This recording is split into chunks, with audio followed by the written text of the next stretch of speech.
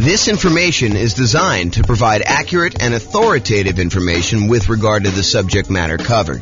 It is offered with the understanding that the presenters are not engaged in rendering legal, accounting, or other professional services. If legal advice or other expert advice is required, the services of a competent professional should be sought. Welcome to the Palmdale Real Estate Investing and Real Estate Financial Planning Podcast. Learn all about investing in real estate in Palmdale, California, with a combination of real estate financial planning and modeling with numbers specific to Palmdale, plus syndicated, more generalized recordings of live and pre-recorded real estate investing classes, not all of them specific to Palmdale. Be sure to stay tuned after the podcast for a message from our sponsors. So, house hacking real estate investing strategy. I'm James Orr. Here are the strategies that we covered a few classes ago. We did a whole class on real estate investing strategies, and I kind of walked you through an overview of all the different strategies in that class. And then my intention was to give you a big picture in 1 2-hour class and then dive deep with both a qualitative deep dive and then also a quantitative deep dive of like how these function toward you achieving financial independence. So you'll see numbers tonight on house hacking and some of the other ones we just did so you can see the comparison.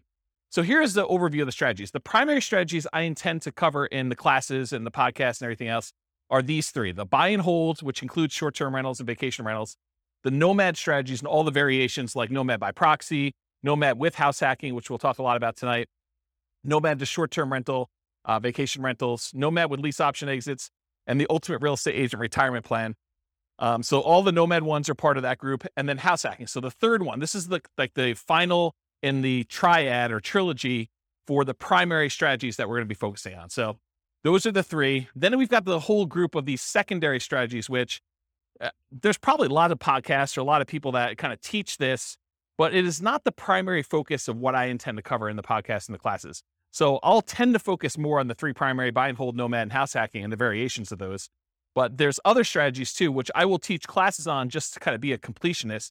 But it is not my intention to constantly be deep diving into this, although who knows, I get distracted. Someone kind of shows me this shiny object and I tend to go down this path where an entire summer becomes the summer of creative financing or something. But at this point in time, I do not intend to have these be a major part of the podcast.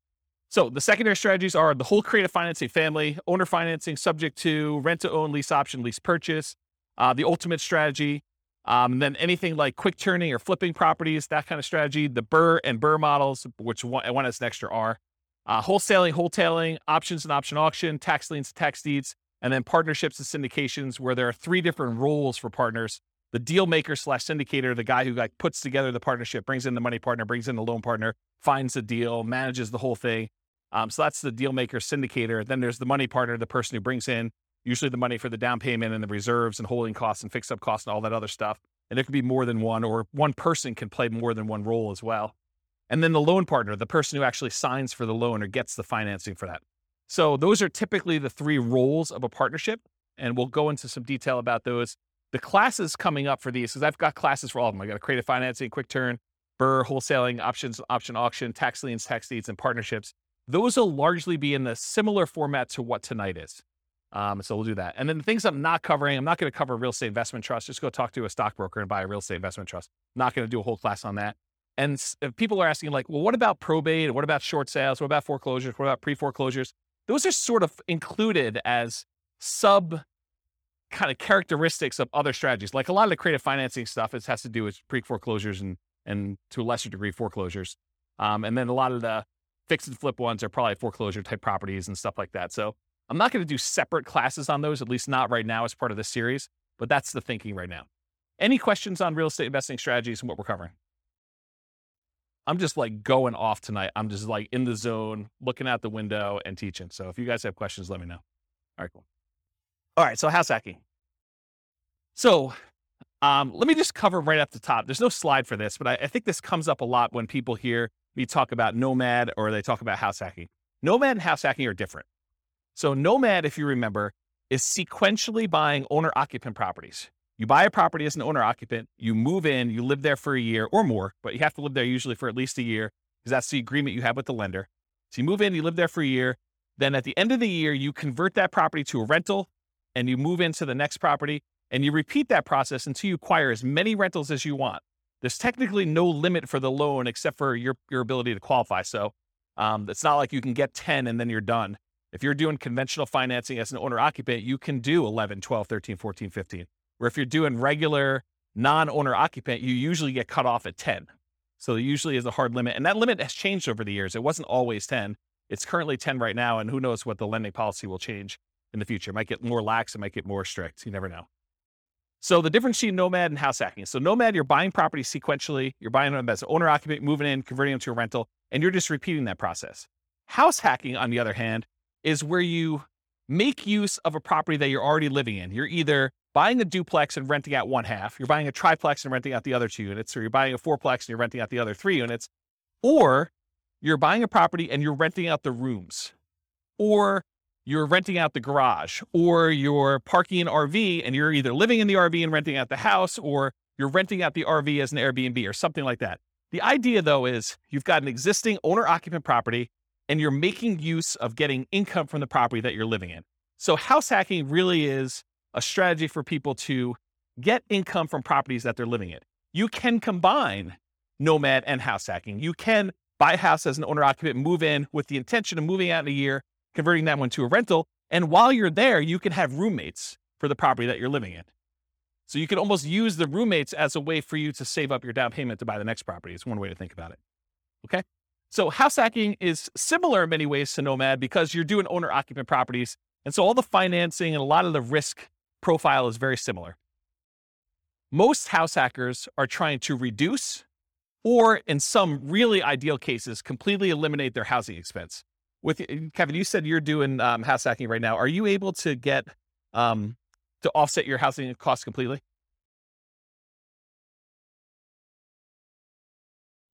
Okay, so Kevin said that he's able to, in Northern Colorado at least, completely subsidize his housing expense with roommates via house hacking. So he's combining house hacking and Nomad at the same time, but you're doing the house hacking, you're able to basically live for free or very close to it. I think you said you were up 100 last year and you're down 100 this year. So your actual cost out of pocket now is $100 to live. Yeah, so that's amazing. So most house hackers are trying to reduce or completely eliminate their housing expense. Mathematically, though, if you really step back and you think about it, you just kind of think about like this whole thing is a big black box with numbers in and numbers out. House hacking looks almost identical to getting a side hustle, right? You could, instead of renting out a room for $700, you could just get a side hustle for $700. It looks the same. And then you don't have someone living in your house. But the nice thing about house hacking is if you've got extra space in your house and you're willing to put up with a lot of the inconveniences of having people there, there's some pluses, but I think a lot of people think that there's some inconveniences with it. But if you're willing to do that, you don't have to go get the side hustle and do the extra work. So you don't have to go out and put in hours in order to trade for that. And you can actually get some extra income from doing it.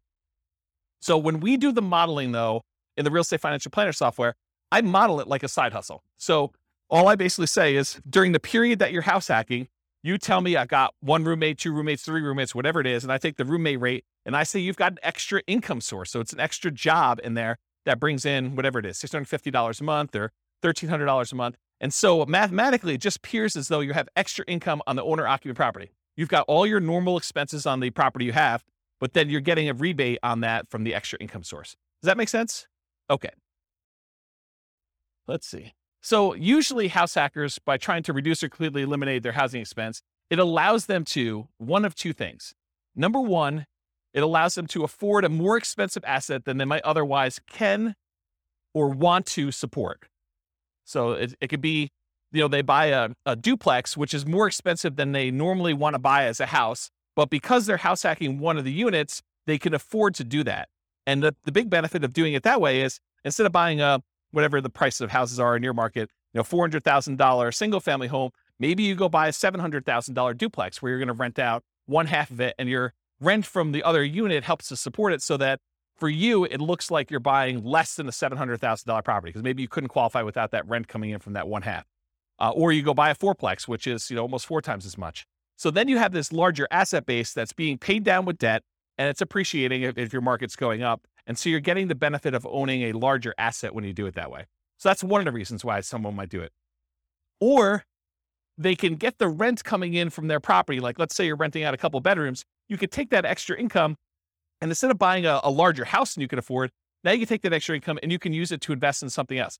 You could use it to save up for a down payment on the next property you're going to buy, or you could use it to buy stocks or bonds or commodities or Dogecoin or whatever you want to do in order to take that extra money and invest in something. All right, did I cover everything I had on there? Oh, I do need to say this. So just because house hacking does allow you to buy these larger assets like a fourplex or something, you still need to qualify for the loan. So you can't just go out there and say, oh, I'm going to go buy a $5 million house and try to rent out the rooms. You need to qualify for the $5 million house to do that. And the benefit of doing like a duplex, triplex, or fourplex is that most of those are going to come where they're rented, or at least they've got the likelihood that you're going to get rent on them. And those rents could be used to help you qualify for the property when you're doing your acquisition. It is much harder to qualify with the roommate thing. Although if you have roommates that you are in your current property, your lender will oftentimes allow you, if you're going to take those roommates with you, to continue to use those as part of your qualification process. So be aware that that is also a possibility too. Okay. Any questions on this? We good? All right, cool. Exceptions. So tonight I'm going to go over a whole bunch of things on your handouts. You guys got this real estate investing strategy profile thing. So you'll be using this to kind of characterize the house hacking strategy. And you may be saying, James, you described this thing as whatever it is, but really, can't you do this? And the answer is yes. There's lots of exceptions to what I'm going to say. I tried to use the most general case, but there are lots of ways you could say, but can't you sort of do it this way? Yes, you probably could. It may be unusual, and so I'll try to stick to what's most common, but there are exceptions to a lot of these things. So beware, just because you don't think there's a chance that X can happen doesn't mean it won't happen. My intention with tonight's class is that this is a starting point to give you a lot of background information about how the strategy works and how I think about it, but really do your own research to verify everything I said. You should not rely on me. Okay? Any questions on this? Sweet. All right, so house hacking variations. Let's just kind of start going down what we're going to be covering tonight. So there's traditional house hacking. When you have traditional house hacking, you typically go buy a house, single family home as an example, and you're usually going to put 0% down if you're going to get a VA loan. And VA loans allow you to buy single family homes, duplexes, triplexes, or fourplexes. They require that you be a veteran. So you have to have served in the military and have veteran benefits, VA benefits. And you could use that up to a certain limit. You're not limited to just one. You're limited to the actual the benefit you have from the VA. So you could possibly use your VA benefit for more than one house if you happen to be in an area and to find a property that's inexpensive enough. Or if you sell your VA property, then you could reuse your benefits, although it's a little bit more expensive to use them on a second time. So VA is usually a specific loan program that you have to be a veteran to get. It's a nothing down loan program. Instead of having PMI, private mortgage insurance, which private mortgage insurance is an insurance that the lender requires you get when they make you a loan where you put less than 20% down, it protects them in case you default. So they basically said, hey, listen, if I'm going to let you put 5% down on a property, then I want to make sure that you pay a third party insurance in case you default as the buyer on the property. I want to be protected. Okay. So in those cases, PMI protects the lender. With VA though, there is no actual PMI with VA. Instead, they charge an upfront funding fee. And you could choose to pay your PMI as one lump sum upfront fee, but VA is a special case where the Veterans Administration actually charges you an upfront funding fee, which is part of their insurance that they use in order to make good on any loans that go bad when the VA guarantees it with the banks, the local banks that are doing it. So if you're going to go buy property, you could do 0% down for VA, and that's one of the two loans that you can do for multifamily. So if you're not a veteran, you're going to have to do this other one if you want to buy a duplex, triplex, or fourplex. But basically 0% down is the VA loan, or you could do a 3% down conventional loan. And these loans are all on your sheet here. What does the top of the sheet say? Loan type mortgage insurance comparison. So there's a little spreadsheet here that shows you all the different loan types if you got that handout, and it shows you all the different ones. So you can follow along on that one if you want to take any notes. So 3% down is another conventional loan program. It requires PMI for doing that. And there's two different options that I have on there, although there's a third lump sum upfront fee. You can either pay it monthly, the PMI, or you can choose to have the lender pay it for you on your behalf, and you are voluntarily taking at a higher interest rate instead. So think of it this way.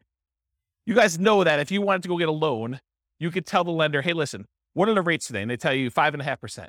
You say, well, what if I wanted to pay you? Could I buy down my interest rate? And they say, yeah, you could pay us 2 points, whatever 2 points are in the loan, and we will allow you to have 5.375 instead of 5.5. So you could buy down the interest rate like that. Well, what most people don't realize is it works in the other direction too. You could say to the lender, look, interest rates right now, if I'm not paying any points, is 5.5. What if you actually raise the rate voluntarily to 5.625, take a voluntarily higher interest rate on the loan? The lender would then give you a credit back, which could then cover some of your closing costs, not your down payment. You always need to have that 5% down or 3% down or 3.5% down, that you can never get rid of the down payment portion of it.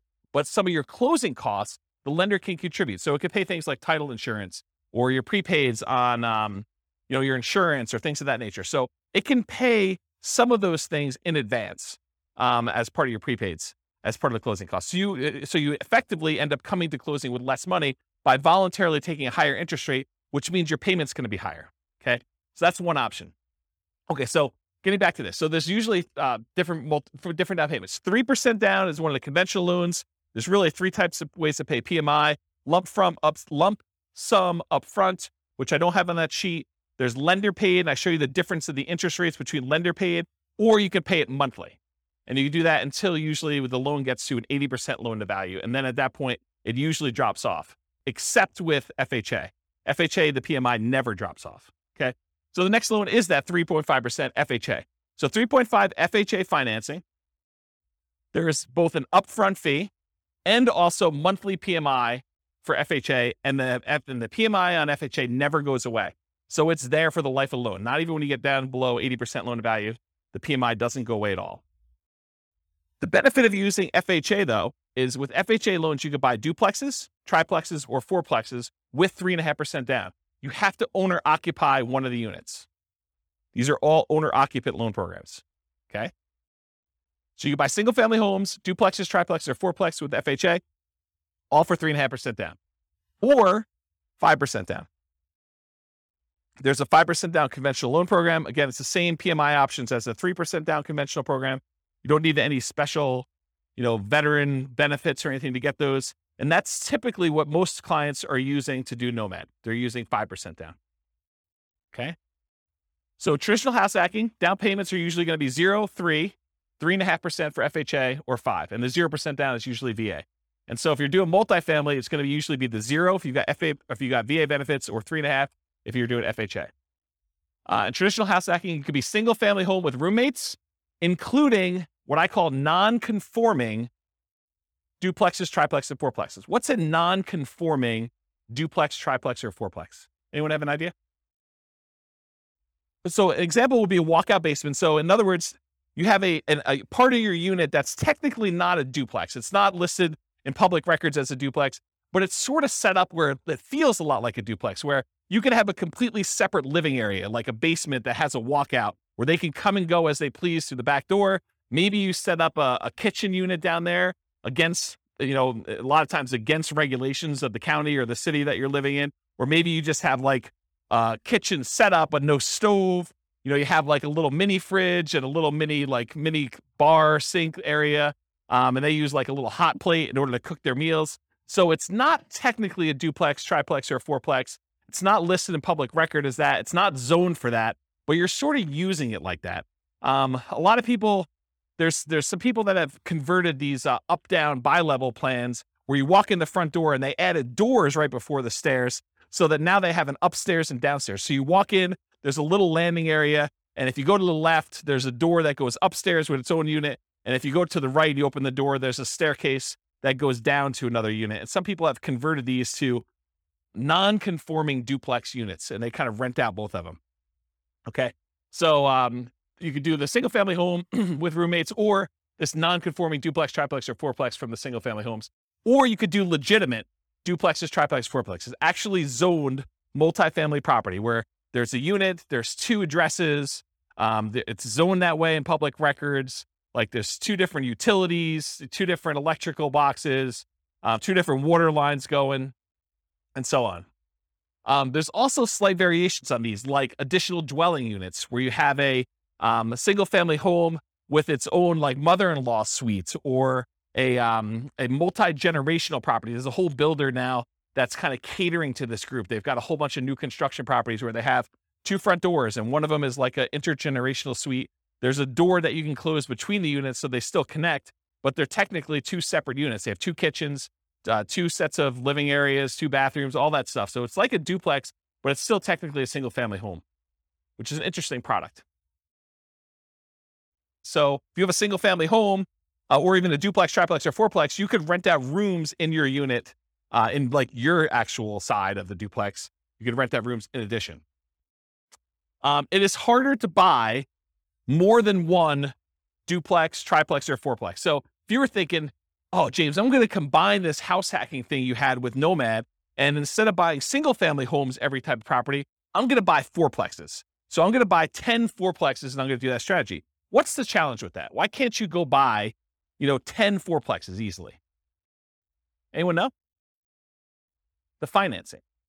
So if you have a VA loan, you could go buy 1, maybe 2 if you didn't use all your VA benefits to buy 2 duplexes or 2 fourplexes sequentially. You buy 1, you live there for a year, you convert it to a rental, you move out, you buy the next one. And if you have a little bit left over in your VA benefit, maybe you could do a second one with that. But then once you get beyond 2, this is like an ideal situation where you're able to find one cheap enough that you didn't use all your benefits. After you've done the 2 though, let's say you want to go buy a third one. What's the financing you can do in order to do that? FHA. So FHA is the only other one you could do to buy triplexes, duplexes, triplexes, or fourplexes. You can't do the conventional one with low down payments, like a 5% down. So if you wanted to go do a low down additional unit, then you could do your FHA. What's the problem after you get your 2 VA ones? That's really a stretch to do. That'd be really hard to do. And that third FHA one. Yeah, you can't do more than 1 FHA loan. There's some really weird exceptions, like if you move more than 100 miles away, or you had one and you inherited one from your parents because they died and you kind of took over the loan or whatever it is. But they don't usually want to give you 2 FHA loans. There's some really rare exceptions, but for the most part, it's going to be very, very difficult for you to be able to do 2 FHA loans. So it's going to be really hard for you to buy that 4th duplex, triplex, or fourplex if you're trying to do this in series without putting a lot more down. Then you got to go put your 15% down for a duplex. I think there's a loan program for doing that as an owner occupant. Otherwise, it's going to be 25% down for doing any type of multifamily. Even if you're moving in, well, maybe there is a 20% down owner occupant. I don't know the answer to that. I'd have to check with a lender to find out. But I think for most of those, they're going to probably be 25% down for the multifamilies after that. So there's really no way to do these really low sequential down payments for acquiring these large numbers of multifamilies. Primarily, you're going to be doing 1, maybe 2 if you're lucky. If you happen to be a VA, a veteran, and you can get a VA loan for 1, or maybe you met your spouse in the military, you get 1, your spouse gets the next one. Maybe you're able to squeeze out a third one because one of you didn't use all your benefits. And then you go to the FHA for her, you do the FHA for him. Maybe you can get to that. But you're talking about like the stars having to align and it being like perfect. The chance of you doing it is really, really, really hard. So a lot of times we'll just say, we're going to stick to single family homes. So you could do as many of those as you want. You buy 5% down every year for as long as you want to go. Okay. So that's why we typically don't do these multiple multifamily properties in a row. All right. So that brings us to our next variation of house hacking, Nomad with house hacking. This is just combining that idea of having roommates or buying a duplex and then sequentially buying a new property every year. And in most cases, it's going to be a single family home. And I think we just covered why, right? So you're going to be doing single family homes, Nomad with house hacking. And if you guys can't, it was last week we did Nomad, right? Yeah. So last week we talked about Nomad and how you're doing that sequentially with house hacking and what those numbers look like. I'll cover that again tonight when we get to the numbers, but you'll see it's a pretty impressive strategy. So I call Nomad with house hacking, the alternative name for it is sequential house hacking, right? When someone goes and they house hack repeatedly and they're buying, house after house after house, and they continue to house hack, that's sort of like what Nomad with house hacking is, right? Sequential house hacking. House hacking with traditional buy and hold. So sometimes you'll go and you'll do your one house that you live in and you get a roommate or 2 or 3 or 4 and you live there and you're getting really nice extra income, or maybe you're living for free or significantly reduced. But then in parallel, you're using the down payments that you're saving up from doing your house hacking in order to go out and buy 15% down or 20% down or 25% down traditional buy and hold non-owner occupant where you're not moving into those properties. Does that make sense? So this is like you go and you get yourself living for free so that you can build up these down payments really quickly. And then you're acquiring 20% down or 25% down or 15% down with PMI, or like non-owner occupant properties as quickly as possible in parallel. So that's house hacking with traditional buy and hold. And then the last one is house hacking with short-term rentals. If Kevin wanted to, he doesn't have to have roommates in his property all the time. He could have opted to keep a room or an ADU, additional dwelling unit, or the mother-in-law suite or whatever he had, and actually choose to Airbnb them out to someone. And he could have people there on weekends and holidays and stuff like that instead of having roommates all the time. And the economics are you typically get higher rates than you get for having just long-term roommates, but there's more work involved and more upkeep, and you tend to have a little bit nicer property in some cases. Not saying Kevin's is not nice, but like that's how it typically is for Airbnb. Although there's lots of variations, what I imagine. So, okay. So that's house hacking with short-term rentals. There's another variation of house hacking with short-term rentals, and that is the idea that you're house hacking with your roommate sort of situation or that extra unit that you're doing. But you could also do what we talked about in the nomad with short-term rentals, where you are nomading, and then once you convert it to a rental, then you are converting those to short-term rentals. So you're kind of buying properties that would make good short-term rentals. Maybe while you're living there, you rent out a room or an extra suite or something like that. But then a year later, when you go buy your next owner-occupant property, maybe you convert that property to a full-time, full house short-term rental or something like that. So it's kind of a twist on that one too. So any questions on the variations? You guys are quiet tonight. Either that or I'm just on fire. Okay. So is house hacking more of an investor strategy or more of a real estate entrepreneur strategy? Remember, if you're primarily investing if you put money out with the expectation of getting a return on your money, versus real estate entrepreneurship is you are putting in your time and energy into trying to generate an income or business returns on the activities that you're doing.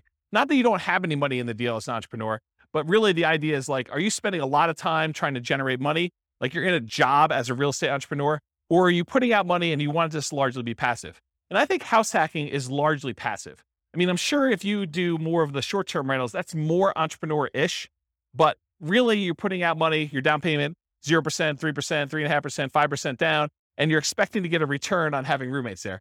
Yes, you got to go put leases on there. Yes, you got to advertise, put your tenants in there. You got to manage them, all that stuff. But it's largely passive. It's not like an everyday type of activity. Okay. Money required. So I went into a lot of detail on this, so this slide will go pretty quick.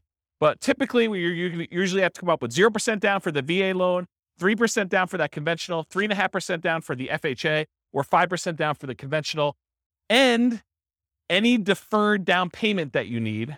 And what I mean by deferred down payment is any negative cash flow you might have on that property. So Kevin was saying that, this year he's probably about negative $100. So it's costing him $100 to live in the property. So he needs to budget for that negative $100. He needs to budget for the $100 it's costing him to live, which for most people is not as bad as having a budget for the full, $2,000 or $2,500 a month or whatever you're paying for on your regular mortgage if you weren't house hacking. But if you convert it to a rental after a year, you still need to budget for that. So if he was negative once he converted to a rental, he would need to budget for that deferred down payment, any negative cash flow he had on that property. And really, the way to think about this deferred down payment is, if Kevin went and he put 20% down on this property, would it be negative?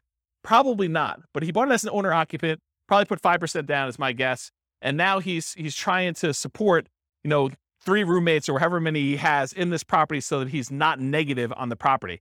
But if he had put 20% down, it wouldn't be negative at all. So really, because he put 5% down, he has a little bit of negative cash flow. And so you can think about it as he didn't put 20% down, which is probably, $80,000 or so. My guess is probably $400,000 property. Instead, he put $20,000 down. So instead of putting $60,000 down, he has negative $100 a month. Would you rather have negative $100 a month in cash flow or put $60,000 more down when you buy the property? Because that's really the choice he made, right? Because if you put the $60,000 down, it wouldn't be negative. So it's really a deferred down payment. He's paying that $100 a month over time until rents go up enough where he no longer has negative cash flow, which is going to be a lot less than $100 a month until it gets to $60,000. He's going to come out ahead on that deal. Make sense? Okay. And then additionally to that, you need reserves. Even when you're house hacking, you should have reserves set aside. You should have money set aside in case you can't get your house hacking tenants or they lose their job with COVID and they can't pay you, or you have repairs on the property, or something happens where you need money for something that has come up, something unexpected. So you should not be doing these strategies without reserves at all. So really, you're going to need your down payment, any deferred down payment you had, that negative cash flow, and then also reserves in that property. And then you might also see, although less frequently, any extra money to prepare the house for short-term rentals or repairs. So I have another client of mine who, one of their strategies is they like to furnish their property really, really nice to get premium roommate rent.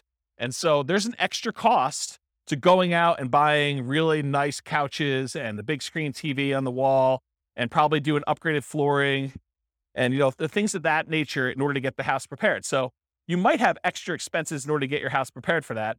Some other clients of mine are obviously not doing, pimping out their house in order to make sure that they can get primo rent for that. They're just having any old roommate rent a clean room, clean, neat house where everything's functional, but they're not having to make sure it's super, super nice.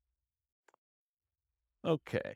And then in some rare cases, you probably will put more down, or you may buy the house cash. So you can do house hacking where you don't get these low down financing. It's not a requirement of the house hacking strategy that you buy it with little or nothing down. But in most cases, most of the people that I know doing it are trying to minimize how much they have into the deal, and they're buying properties with 5% down, and then they're usually doing it sequentially where they're buying more than one.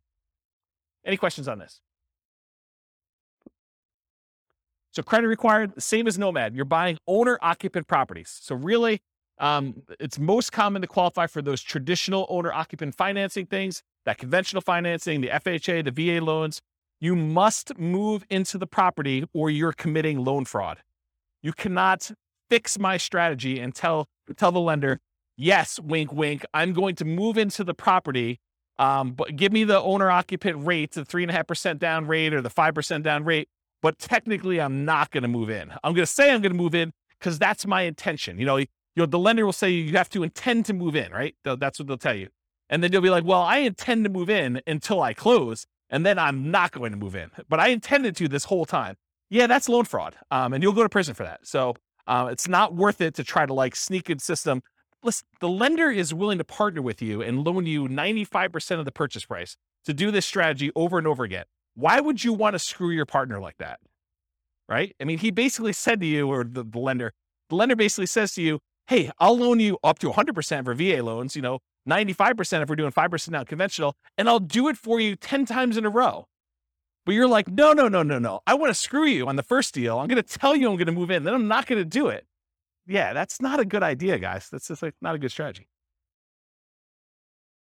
All right, so the reason why you have to move in is because you sign a piece of paper, an agreement with the lender at your closing that says you are required to move in, usually within 60 days, and you have to stay there for a year, at least a year.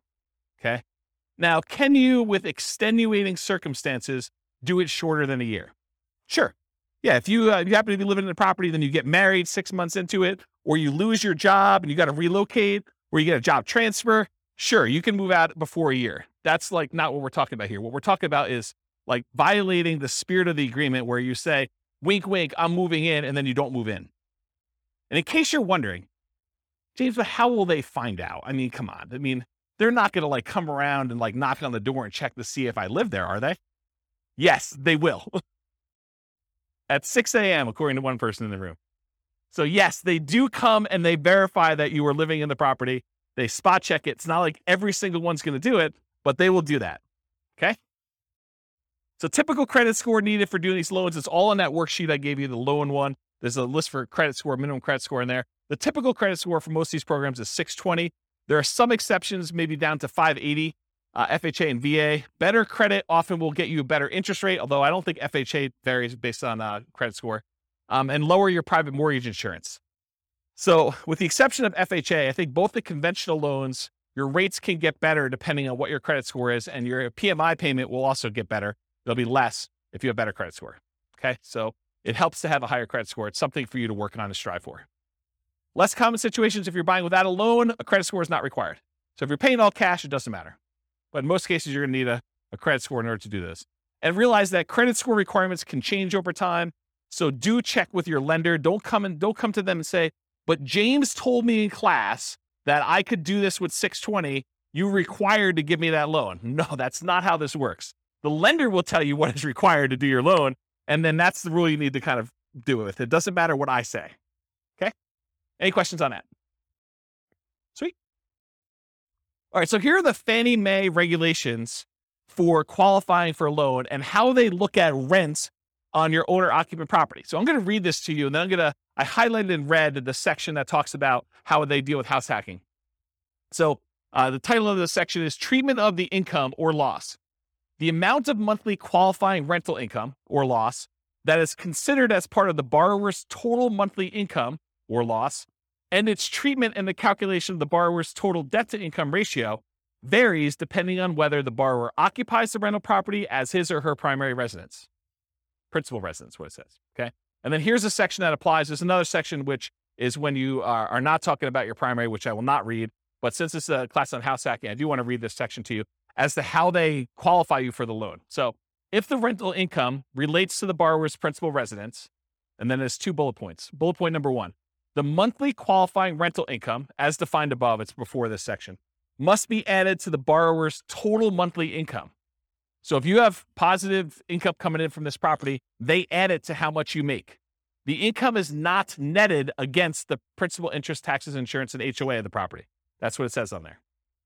The full amount of the mortgage payment, principal, interest, tax, insurance, HOA, must be included in the borrower's total monthly obligations when calculating the debt-to-income ratio.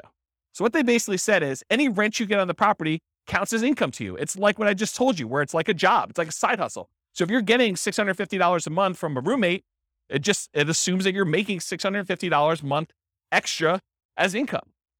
And then you still have to have the full principal, interest, taxes, insurance, and HOA that you qualify for as a obligation, as a debt that you're qualifying for when you do the debt to income. So how many people, don't raise your hands, how many people think it's a good idea that when you get a roommate, one of the benefits is they could slip you cash under the table and you don't pay taxes on it? Is that like a good idea? No, it is not a good idea, okay? You want to report it on your tax return. You want to show a history of getting roommate rent so that when you go qualify for the loan, it just shows up on your tax return and then your lender can use it to qualify you. You don't want to go and think short term and think, oh, I'm going to save myself a couple dollars and I'm going to not pay taxes on this income I got from my tenant. No. You want to pay taxes on it and you want to get the depreciation benefit of having a roommate there so you can depreciate part of the property anyway. So that was a pause for beverage. Okay. So any questions on these guidelines? Cool. So skills required. So what are the skills you need in order to do house hacking? You need to be able to analyze deals, which we'll talk about here in a second, but use that the world's greatest real estate deal analysis spreadsheet in order to do the deal analysis. You need to be able to find deals that would work for house hacking. You know, what we might call cash flowing deals, although the kind of criteria you have if you're going to use it exclusively as like a roommate place or exclusively as a duplex, triplex, fourplex, and you're going to plan on living in one of the units forever is a little bit different than the criteria you might use as if you were thinking you're going to nomad out of this thing in a year and you wanted to convert it as a rental, right? So you need to find cash flowing deals or whatever the equivalent of that type of deal that makes sense for you as a house hacker. You need to get good at acquisition financing, know about VA loans, know about FHA loans, know about the conventional loans for owner occupants and how those work, how the numbers, how they qualify you, how debt to income is calculated, or talk to a lender and make sure that you understand how you are qualified or are not qualified and what you need to do in order to become qualified. And then finally, I think the last skill is property management skills. So you need to know either one of two things. You either need to know how to manage a property manager if you're going to have someone else do it, which is probably going to be for like your duplexes, triplexes, and fourplexes. It's probably not going to be for roommates. I don't know of any property managers that are focusing in on roommates. It might be a niche though. It might be an opportunity for the right property manager to be like a roommate finding property manager, which would be interesting. I don't know. Yeah. There's probably some liability there. Yeah, I don't know. I'll think about that, but there might be a niche for that. I don't know. So either you got to be good at doing managing your property manager, which is usually going to be the duplex, triplex, or fourplex situation where you're renting out the other units where you're not living with people, or you're managing the property yourself. You're managing the duplex, triplex yourself, and you're not hiring a property manager, or you've got roommates and you're kind of doing it that way. Or if you're doing short-term rentals, you got to get good at that type of property management. So really it's kind of like the skills of property management, depending on which way you go to do that. Any questions on skills required? Does that make sense, everybody? Sweet. Stability. So I've been discussing this last few weeks, and I probably should still go look up this guy's name. It's like the third week in a row I don't know his name. It's kind of embarrassing. So it's the guy that writes the Farnham Street blog. If anyone knows his name, let me know. I could go look it up. I get the newsletter every week. So basically, he sent out this has got to be a few months ago now. He sent out an email talking about this concept of things being actively stable or passively stable. Actively stable, if you don't take action, it's going to kill you. You're going to lose money. Something bad is going to happen. Versus passively stable, in that, if you don't do anything with it, then it'll be fine. It'll kind of like, it'll self-balance, it'll self-neutralize, where nothing bad is going to happen to you. So real estate inherently is actively stable. So it's a strategy where if you don't take action, things will happen to you. If you don't pay your property taxes, you'll lose the property. Someone will put a tax lien on your property. If you don't do it for enough time, then they'll execute on the tax lien and they will foreclose on the property and you'll lose ownership of the property. So in that case, it's always active. But there's kind of like variations within active in my mind. If you got an interest-only loan, knowing that at some point you're going to have a balloon on that loan and you're going to pay off the balance of it, that is more active than getting a 30-year amortizing loan that will just kind of automatically pay itself off after 30 years. So if you think about, doing fix and flips, where if you don't actually go out there, do the work, fix up the property, either sell it or rent it out or something like that, that is an active strategy where if you don't do something about it, it'll hurt you. Versus more of a buy and hold property with a 30-year fixed loan, you get a property manager in place, and it sort of just hums along. Maybe you have to manage your property manager a little bit, but it's much more passive than like a fix and flip, as an example of that. So house hacking is actively stable.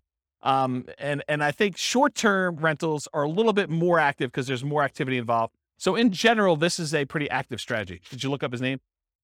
Yeah, I'll have to think about it. I should just look it up. Maybe send me an email. All right, scalability. So how scalable is house hacking? And I used to have an extra slide here where I talked about, real estate in general gets you to just really big picture. Real estate in general gets you to $1 million net worth, $10 million net worth pretty easily. But in order to scale above 10 million, you need to do different things. You need to be thinking differently. You need to be buying different types of investments. And even beyond that, it's much, much harder to do real estate to a, much larger scale than, 10 million as an example. And 10 million is relatively arbitrary. It's not like an exact number. So how scalable is house hacking? Is it something that's going to get you to 10 million? And the answer is probably not, right? I think house hacking could get you to that kind of like, 1 million to maybe pushing 10 million if you're doing more sequential stuff. But house hacking just one property where you get roommates, that's really not going to get you to these big numbers. So it's not super scalable in that way, unless you're starting to kind of combine it with some type of sequential buying, like a nomad strategy where you're buying one every year and you're trying to do that. And then maybe you're converting those, you're kind of selling them off after a period of time and converting that into larger multifamily properties. And you're really leveraging up as you go. That's more of a scalable strategy. So house hacking is often limited to one per new property per year. And as soon as you're repeating the process as a nomad with house hacking, I think I talked about that, like if you're going to do that. And then from that perspective, it's hard to scale because you're only able to do one a year. If you had an unlimited amount of money and you were buying properties where you're not moving in, you could buy 10 a year. But with house hacking, you got to buy one per year. And that's one of the reasons it's not super scalable. It could increase speed with short-term rentals where you could buy a second home with 10% down in parallel every year. You could also do it where you're buying traditional 15% down, non-owner occupant, 20% down, or 25% down, non-owner occupant in parallel as well. But from another perspective, it actually is more scalable because it requires less down payment. Instead of having to come up with 20% down, you can come up with 5% down. So from a down payment perspective, it seems like it actually encourages scalability because you can acquire more properties with less down payment. So in that way, it's more scalable. But in general, I think it's one of the slower strategies at first, although it does help you also build up down payment. So I don't know, there's that to be said. Any questions on scalability? Cool. Risk exposure. So overall, I think house hacking is medium risk, is considered a medium risk type of investment.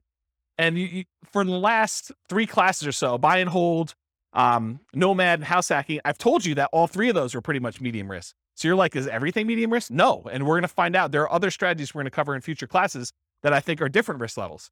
But for the last three, they all kind of have very similar characteristics because they all include these risks. Although house hacking and Nomad probably have an additional risk, which is this first one, amplified returns. When you put a little amount down, the returns you get are amplified. If you have $100 a month cash flow and you only put $0 down, that seems like an infinite return, although it's really, really hard to get an actual infinite return without reserves and other stuff like that. So, but the idea is that you have amplified returns. So a positive $100 seems like an infinitely positive return. But if you have negative $50, that is also negatively infinite. So it's amplified in those directions depending on what you do. Whereas if you put 20% down or 25% down and you have a slight increase or slight decrease in rent, or you have a repair, because you have so much more invested, those returns get muted. They get softened a lot more. And so they're not as radical in either direction. So they can go both ways for these amplified returns from the small down payments. In addition, another risk is the increased likelihood of negative cash flow or deferred down payments with these small down payments you're making. So by putting 0% down or 5% down, you have a much greater probability of having some negative cash flow on a property or deferred down payment. If you had put 20% down or 25% down, the chance of you having negative cash flow would be much, much lower. Okay. You could have the risk of your price declining during ownership. Property values do not go up, even though Kevin says they always go up. Rents can go down during your ownership. Property values can go up, property values can go down, rents can go up, rents can go down. If this is the first time you're hearing about that, don't be surprised. I think a lot of folks, especially the last decade or so, rents have gone nothing but up. Rents can go down. So can prices. Your credit is at risk. If something bad happens to you and you're no longer able to make that mortgage payment or manage that property, there's a chance that you could have a foreclosure, and that could mean an impact to your credit report. And so your credit is at risk by doing that.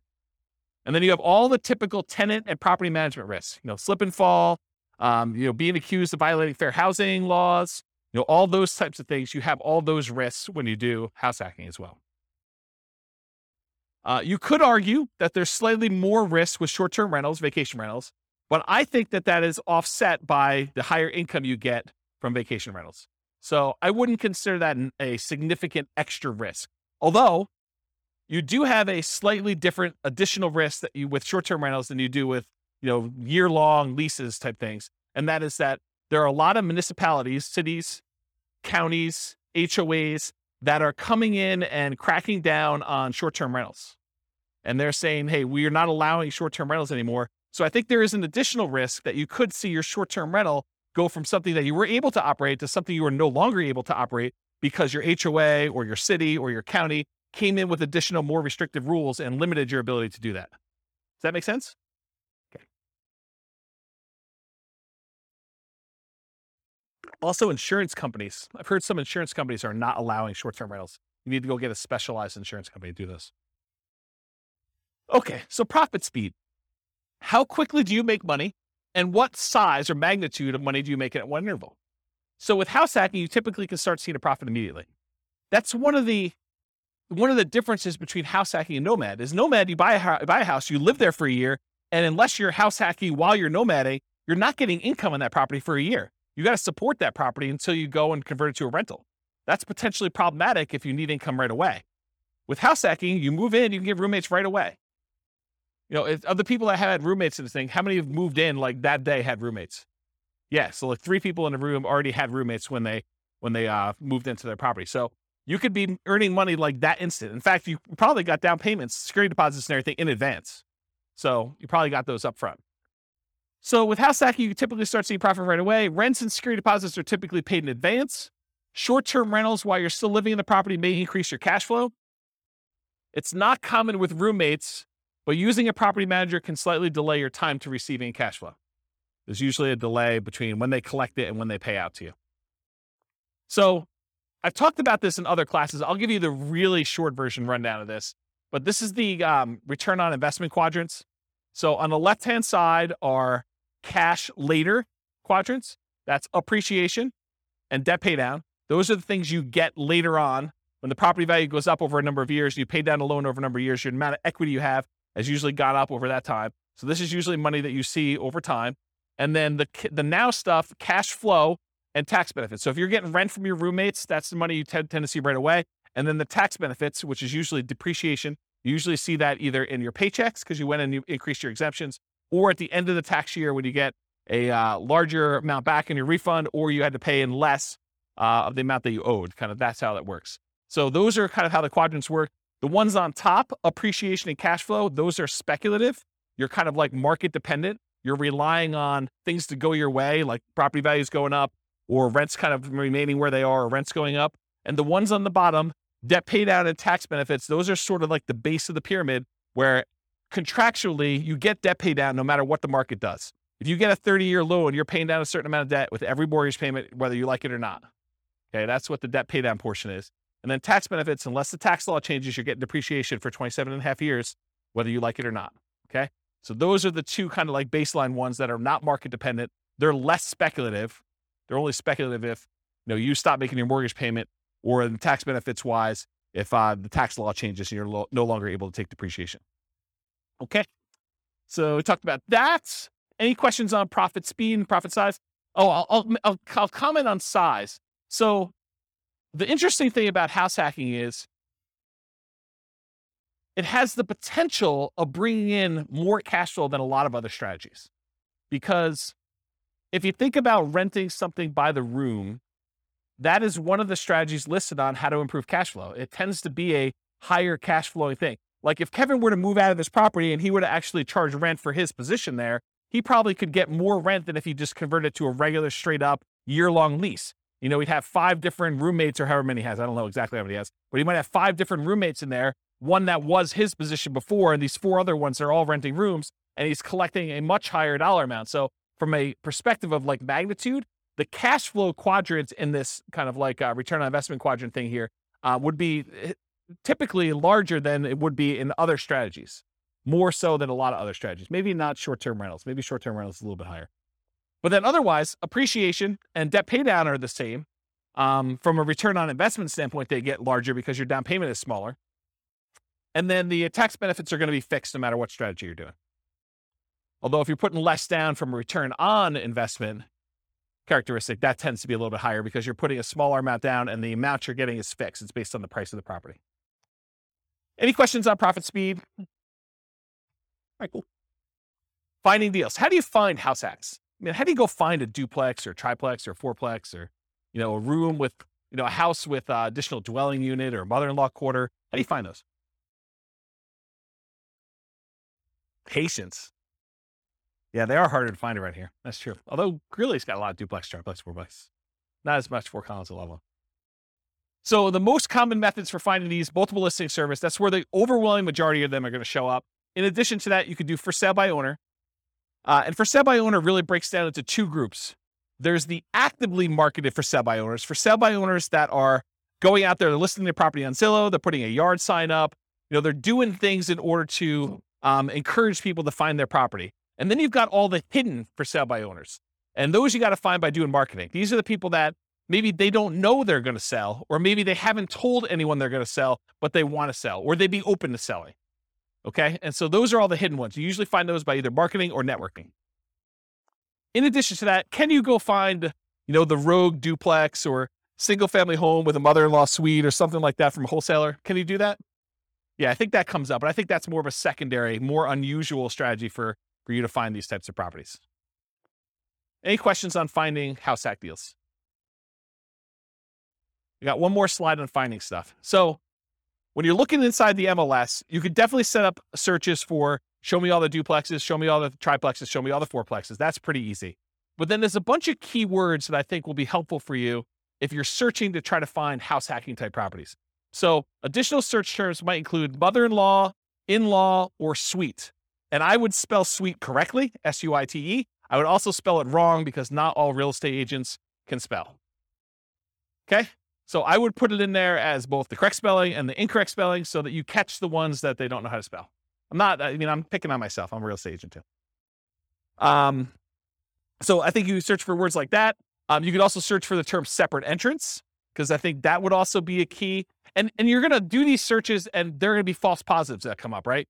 You're going to be like, It'll say something like, stay away from the mother-in-law with this amazing spacious house in the mountains, right? And so it has nothing to do with the mother-in-law suite. They just happen to use the mother-in-law, and that's not really a property you necessarily want to use as a house hack.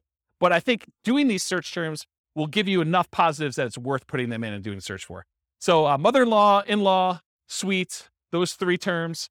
Separate entrance is another one. Kitchens, plural. If you do a regular search for kitchen, it's not going to help you. But kitchens, that usually implies that there's more than one, and that usually is a sign of a property that could be a good house hack for you. ADU stands for accessory dwelling unit or additional dwelling unit. The term accessory dwelling unit or multi-generation or multi-generational, those terms could help. Basement apartment, another term to search for. Garage apartment, maybe even just apartment. Cottage, compound, pool house, boat house, maybe wet bar. If you're looking for ones where you can actually park an RV and you have your RV where you live in, or you rent that out as a different Airbnb thing, maybe do a search for RV.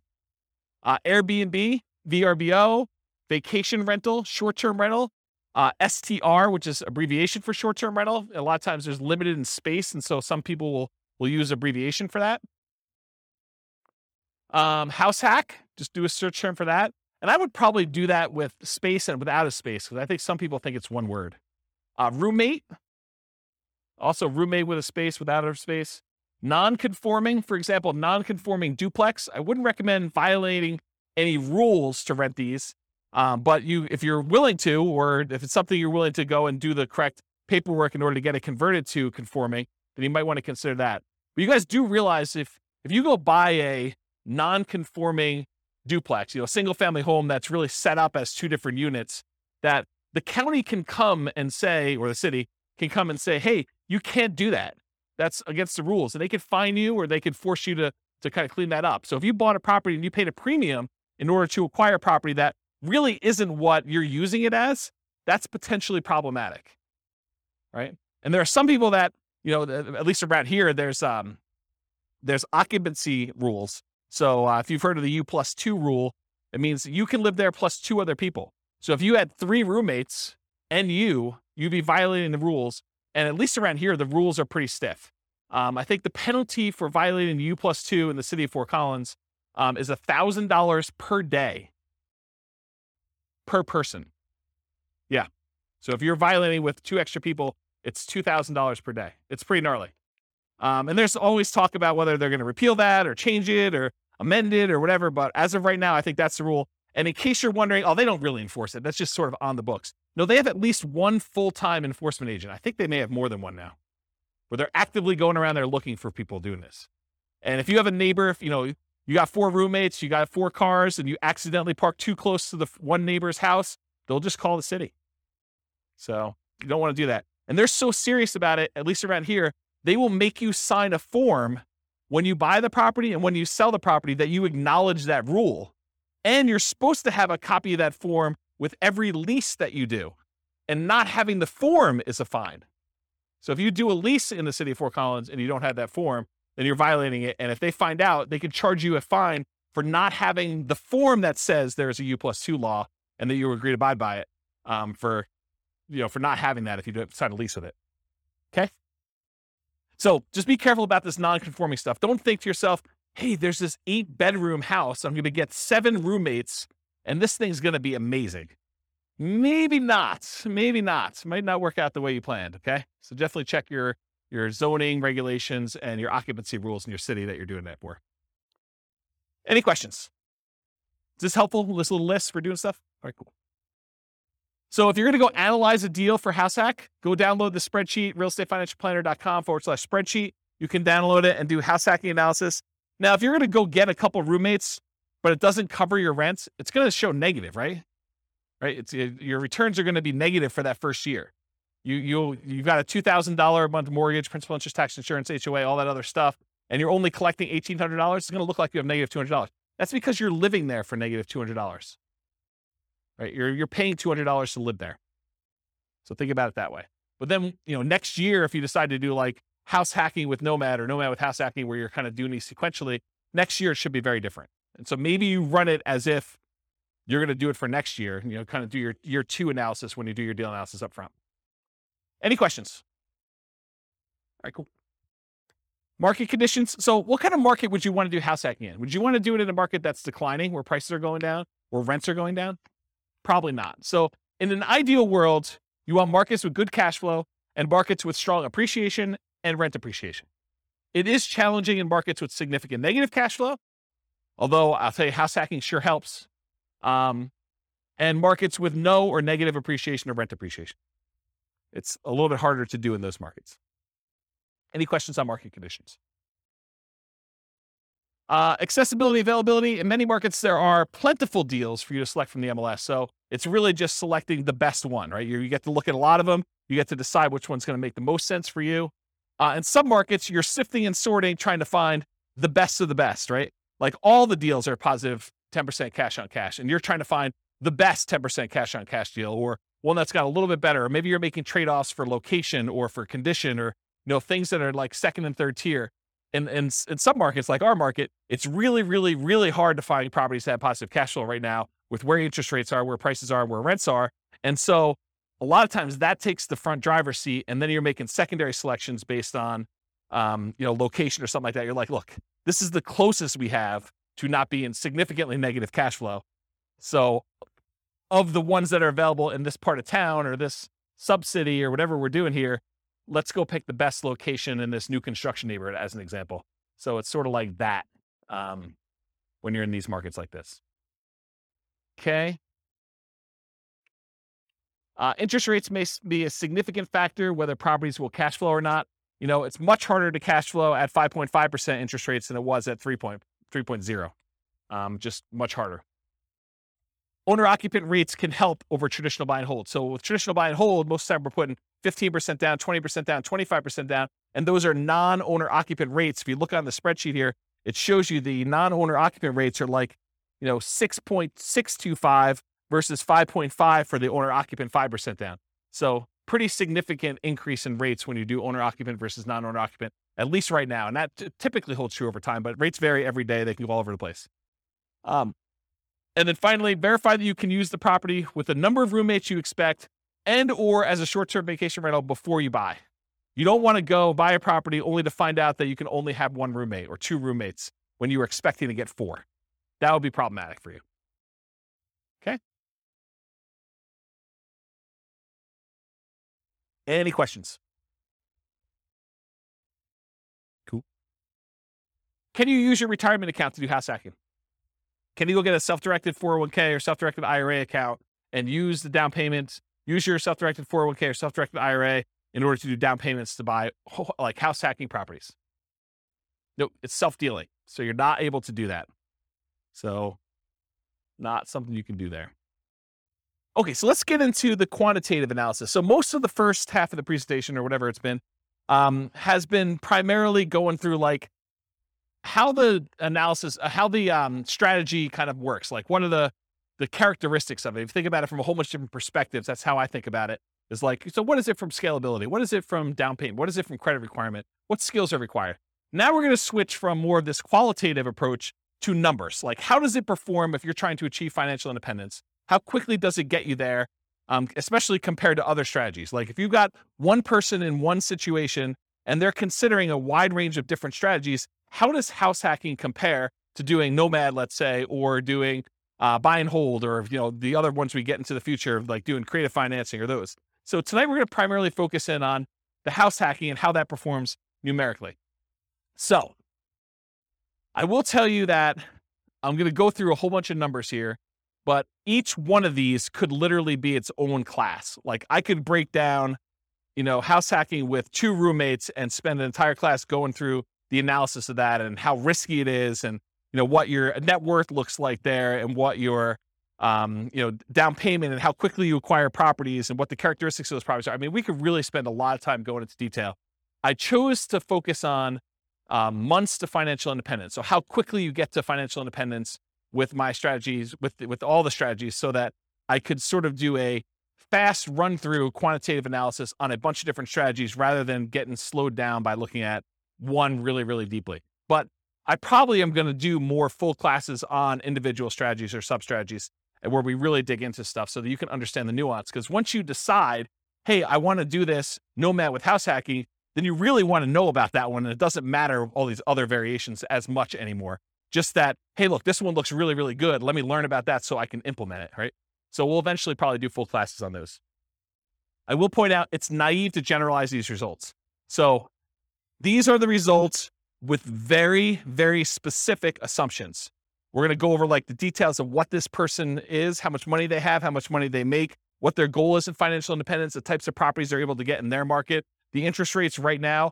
But any of these things change, all things are off. Like you cannot just assume this one is always better than the other one. That can change depending on what the assumptions are when we do this.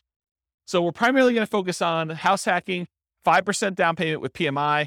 I didn't do the 0% down. I didn't do 0, and then you go to 3.5, and then you go to 5, and you do 5s. I mean, this is why these could be like full day seminars for like this whole thing. I just said, let's stick with 5% down payment with PMI. It's the one that's on your sheet, conventional loan, monthly paid PMI, if you're kind of wondering. I could have done buying duplex, buying triplex, buying fourplex. I opted not to really dig deep into the duplex, triplex, and fourplex because you can't repeat it. So I could have done, you bought one duplex or one triplex or one fourplex, but there's so many variables in doing that. I had to put a stake in the ground and just try to do as much comparisons of some of these as we could. But I decided not to focus in on duplex, triplex, or fourplex and what those look like. But I did vary your roommates, whether it's worth getting 1, 2, 3, or 4 roommates and what impact that has. And I did vary the loan. If you're doing buy and hold in parallel and you're putting 15% down with PMI or 20% down or 25% down. And so those will be there as well.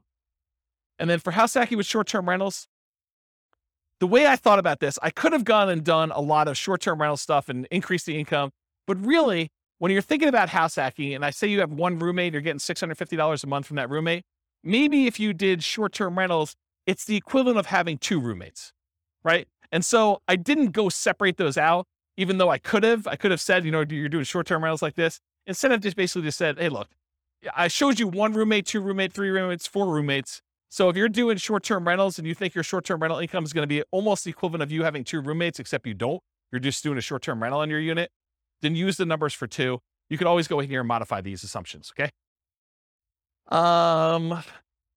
Also, I just want to point out that when you do short-term rentals, it's more of your time. So part of the increased returns you're getting, you need to allocate as $1 per hour for the work you're doing. It's not fair to say that that's all just pure return on your investment that you made. It's also labor. So we'll also talk about house hacking with traditional buy and hold. I'll run buy and hold in parallel, and then nomad with house hacking, AKA sequentially house hacking. So doing house hack over and over and over again, keeping roommates as you go. All right. So I got to define for you what financial independence is so that you know how we know if they have achieved it or not. So really financial independence is when your assets produce enough money to support your minimum target monthly income. What I call the minimum target monthly income in retirement. What some people might call lean fire, or some people might just call regular fire. It's where your investments can support your lifestyle so that you do not have to work anymore. It consists of 3 parts. Part number 1, passive income. Passive income consists of Social Security, pensions, and annuities. That's all passive income. Number 2, net cash flow from rentals. So after all your expenses, take your gross rents and the other income you have coming in from the property, subtract out your principal, interest, taxes, insurance, HOA, maintenance, vacancy, property management, all of those things come off the top.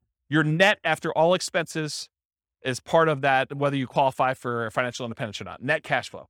And then finally, any other assets you have, not equity in properties, you've already counted that as part of your cash flow. You cannot count equity twice.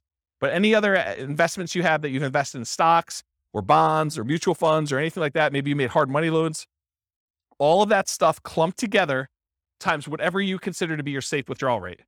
So the safe withdrawal rate is the percentage of money that you could take out each year from your investments that are invested in these things, stocks, bonds, mutual funds, things like that, that you can safely withdraw that you're not likely to run out of money.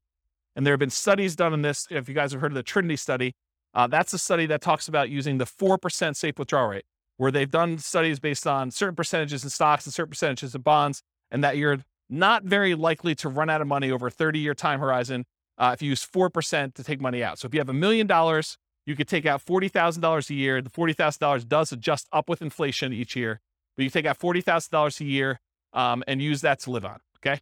So that's what yearly safe withdrawal rate on any invested assets means. So the three parts: passive income, Social Security, pensions, annuities, net cash flow, and then that yearly safe withdrawal rate on invested assets. The sum of all three of those, if it exceeds your minimum target monthly income in retirement, then you're financially independent. Okay? Any questions on this? Cool. So here are the changeable assumptions. I made up like a prototypical person who's doing this. I call them Norm and Norma if you guys are listening to the Real Estate Financial Planner podcast, but it's basically the same assumptions there. They're married. They're both 21 years old. They recently graduated from college, and they're working in a technology department of a large healthcare business. They have a total of $10,000 saved up. They earn combined between the both of them $72,000 a year. That's $18 per hour times 2,000 hours, $36,000 a year each. They're saving about $1,000 per month before they buy any houses. So that's based on them renting. They're renting somewhere for $1,800 a month, and they're able to save $1,000 of their $6,000 a month in income toward financial independence. They are obsessed about achieving financial independence, and they're looking through all these different strategies, trying to find the optimal one for them, the one that both fits their lifestyle, what they're willing to do, but then also gets them to FI as fast as possible and as safely as possible, honestly. They want to find their best path. We talked about that. They're both going to take Social Security at age 67. So we've got that modeled in. And Social Security is estimated based on them working until they're full age 67. But technically, they are, if they stop working early, it should be a little lower than what I have programmed in here. So if they achieve financial independence at age 50, then they're technically not working until 67. So the Social Security that we have modeled in is a little bit higher than that. Any questions on the assumptions? And you could change all these. So if you make $80,000 a year, go ahead and change it. You can go ahead and log in and change all the assumptions for all these scenarios. Any questions on these? Cool. So these are the loans we're going to use on your sheet. So they're primarily doing this 5% down with monthly MI, 5.5% down payment. That's the one I'm primarily focused on in all the scenarios. If they're doing in parallel buy and hold, these are the 15%, 20%, 25% down options. So I'm using those when I talk about the 15% down, 20% or 25% down ones. You got the worksheet for that. So I did this for 60 years, modeled 60-year time frame. Their effective income tax rate for calculating their depreciation benefit is 17.85. I assumed inflation is 3% per year. That mortgage interest rate based on their owner occupant is 5.5%. It does have PMI. I used the 4% safe withdrawal rate, and they're doing that $5,000 a month in their target monthly income retirement. And in an ideal world, if they could get to $10,000 a month, they're not living on that right now, but if they could get there, that would be ideal for them. Okay. Although I'm not using it in tonight's presentation, but that is one of the things that they're doing. Okay. So let's talk about the property that they're using. So there's a $375,000 property. They're buying it for what it's worth. They're not getting a discount. They're not paying a premium. They're putting 5% down, and there's PMI on that. The property value goes up at 3% per year, by the way. It's keeping pace with inflation. 1% of the purchase price and closing costs at the time of purchase. They were not able to negotiate with the seller and get the seller to give them any seller concessions, so they got to come to the closing table with all their own closing costs. The interest rate we talked about, 5.5% for that 5% down, plus the PMI. They're getting 30-year loans. Rent on that property, $2,600 per month, and rent increases with inflation as well at 3% per year. When they're house hacking, one roommate's worth $650 a month. Two roommates, $650 each, $1,300 total. Three roommates, $1,950 for the three of them. And for four roommates, if they're able to buy like a 5-bedroom and rent it out that way, it is $2,600 a month. Okay, so $650 per bedroom. And then 3% of the monthly income is the assumed vacancy rate. 10% is assumed maintenance rate, so they're putting aside 10% of rents and maintenance. And then 0.75% of the value of the property each year is the assumed property taxes rate. So the initial value is $375. That works out to be about $2,800 and change per year in property taxes. And as property values go up, that property tax number goes up too, because it's always a percentage of the value of the property. And then 0.4% of the value of the property is the assumed property insurance rate. And that is also based on that price, $375, which means that goes up as property values increase too. And in the first year, it's about $1,500. And then for calculating the depreciation benefit, I assume 15% of the value of the property is land. So you can only depreciate the value of the building. You cannot depreciate the value of the land. And so in order to do that, we need to know what the value of the land is. Any questions on my assumptions? Cool. All right, let's look at numbers. Here we go. So if Norm and Norma decide to keep renting and take all of their $1,000 a month that they're earning and they put it in the stock market, it takes them 482 months to hit financial independence. You may want to write some of these numbers down, of the ones that you're interested in comparing it to, so that you can see when you get to ones that you're there, because there's going to be a lot of numbers thrown at you. So if you're concerned about this, because I can't fit them all in the same chart until the very end, and it's really small font. So 482 months if they just do the stock market and they rent. What if they buy an owner-occupant property? They buy a property with 5% down, they move in, they live there. If they do that and they invest in stocks, the amount that they can invest in stocks decreases by a lot. They were saving $1,000 a month by buying a property to live in.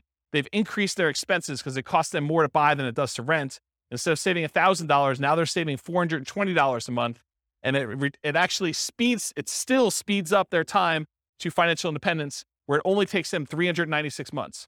How is it possible that somebody who is saving less money and investing in stocks, and the majority of their money for retirement is coming from stocks, how does it speed up their time for retirement? How is that possible? They're saving, instead of $1,000 a month, now they're saving $420. How are they able to get financial independence earlier? The house value doesn't count toward their retirement, right? Because you've got a house, you can't use the equity in the house as part of your equation for whether you qualify for financial independence. So even though the house value is going up at 3%, the stock market's going up at 8%, it'd be worse for them to keep any money in this house, right? So like, what is causing them to be able to achieve financial independence earlier? Pay off the mortgage. So by the time the mortgage gets paid off, they no longer need to be able to afford that principal and interest part of that payment. So they're, instead of having to earn $5,000 a month, now they need to earn about $3,000 a month in order to be qualified as financially independent, because they don't even have enough income to pay for the mortgage anymore. There's no mortgage, right? So that's why it's lower. 396 months is how long it takes them if they buy a house as an owner occupant.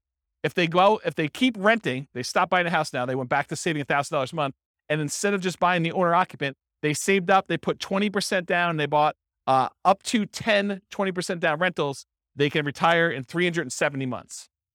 So faster than if they bought a house and invest in stocks. So they're renting here themselves, but they've got 10 rentals, 370 months. If they do 25% down rentals instead of 20% down, so they take a little longer to save, but the cash flow on them is a little bit better, it takes 346 months to get there. If they say, hey, listen, I want to do this 15% down non-owner occupant loans, but they pay PMI, that's still 370 months. So it's still 370 months whether they put 20% down or 15% down. It's faster if they do 25% down. And by the way, this one is part of the buy and hold class. I go through this in detail. I'm just sort of getting to the spot where we start talking about house hacking. Okay. This is sort of like build up. Okay. So ignore house hacking for a second. Should they rent or should they buy? Should Norm and Norma keep renting for $1,800 a month, increases with inflation, or buy a property with almost $600 a month higher cost? They go from saving about $1,000 per month when renting to about $420 per month when they buy a property to live in. Should they rent or buy? They have reduced savings amount. Will it matter? And we already talked about this. They eventually pay off that mortgage. And if you wait till you pay off the mortgage, then your qualification for financial independence gets much easier. So that sort of becomes an easier hurdle once you get to that point. Okay, so now they owner occupy, then they do 20% down payments. So this one, they buy one owner occupant property, then they take their extra money and they save up for 20% down payments. That takes 394 months. Just the tiniest bit faster than if they buy the owner occupant and they do all stocks. Doesn't really make that big of a difference. What if they do 25% down? Still 394 months. Wow, that's kind of weird. 25% and 20% is still the same. Whoa, it's even the same for 15% down. All of these are 394. Why is that happening? Because 394 is when they pay off their mortgage. And so they just kind of like, whoop, they all qualify based on that then. Okay, so we talked about why these are similar, because they pay off their mortgage. So here's the buy and hold stuff summarized just to show you the fastest ones if they do short-term rentals, which we didn't really talk about tonight, but those are the fastest ways for them to achieve financial independence if they buy properties and use them as short-term rentals. Otherwise, this is the kind of the speed of all of them. Okay, what if they nomad? They buy 10 nomad properties, basically buy that first 5% down. They move in, they live there for a year. As soon as they have enough down payment and debt to income ratio to be able to qualify for the next one, they buy the next one. They repeat this until they have 10 properties as rentals. And they kind of do that. And if they do that strategy, it takes them 320 months. So besides the short-term rental strategy, nomading, just plain vanilla nomad of buying 10 properties, is faster than all the other strategies. Doing all stocks, doing all 15% down, 20% down, 25% down rentals. So nomad crushes it. Okay? And honestly, they don't even buy their 9th and 10th property until after they achieve financial independence. So they only need to get to 8 before they get those numbers. Okay? Fixer Upper Nomad. So this was the buying 10 nomad properties at 5% down, took 320 months. If they go buy a property at the discount, and I cover the assumptions for this in last week's class on nomading, but basically that takes 231 months. So if you're buying properties at a discount and you're getting a little bit better cash flow on those, it's faster. 231 months to buy properties at a discount if you're doing Fixer Upper Nomad, if you could find them in your market. Okay.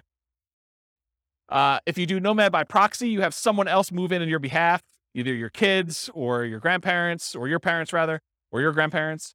It could take 214 months to do nomad by proxy. And go watch last week's class and go find the details of that, because there's a lot of nuance to what is involved in that. Okay. If you decide to do short-term rentals with nomad, so you buy a property, you live there for a year by yourself, then you convert it to a short-term rental where you're getting a little bit of a premium on rent. If you do that, 154 months. So converting your property to a short-term rental after you move out is 154 months. So now we're going to talk about nomad with house hacking. We covered this last week, but it kind of straddles both realms, right? We have nomad, but then we also have house hacking. So essentially the same as getting a side hustle, which you talked about, extra income each month. Start the income at month 33, which is when they buy their first property. So I just started it when they bought their first one, and I have it go. So I'm going to show you 1 roommate, 2 roommate, 3 roommates, and 4 roommates, $650 a month per roommate. So $2,600 if they have 4, $650 if they have 1, and everything in between, $650 each one. So here it is. These are the 3 with roommates. So if you have 1 roommate, it takes 263 months. Doing regular nomad was 320. Now it takes 263 if you just get 1 roommate and you do nomad with house hacking. If you get 2 roommates, 238 months, just under 20 years to retire with those baseline assumptions. If you get 3 roommates, 214 months. So I think you save whatever that difference is. That's 2 years? 238 to 214, 2 years.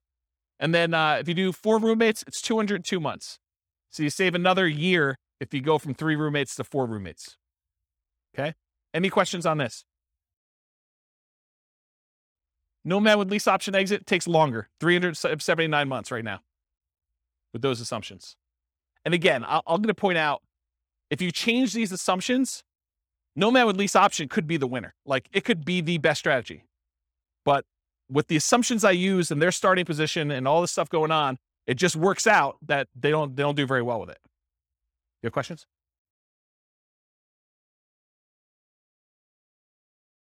No. As soon as they retire, they stop with roommates.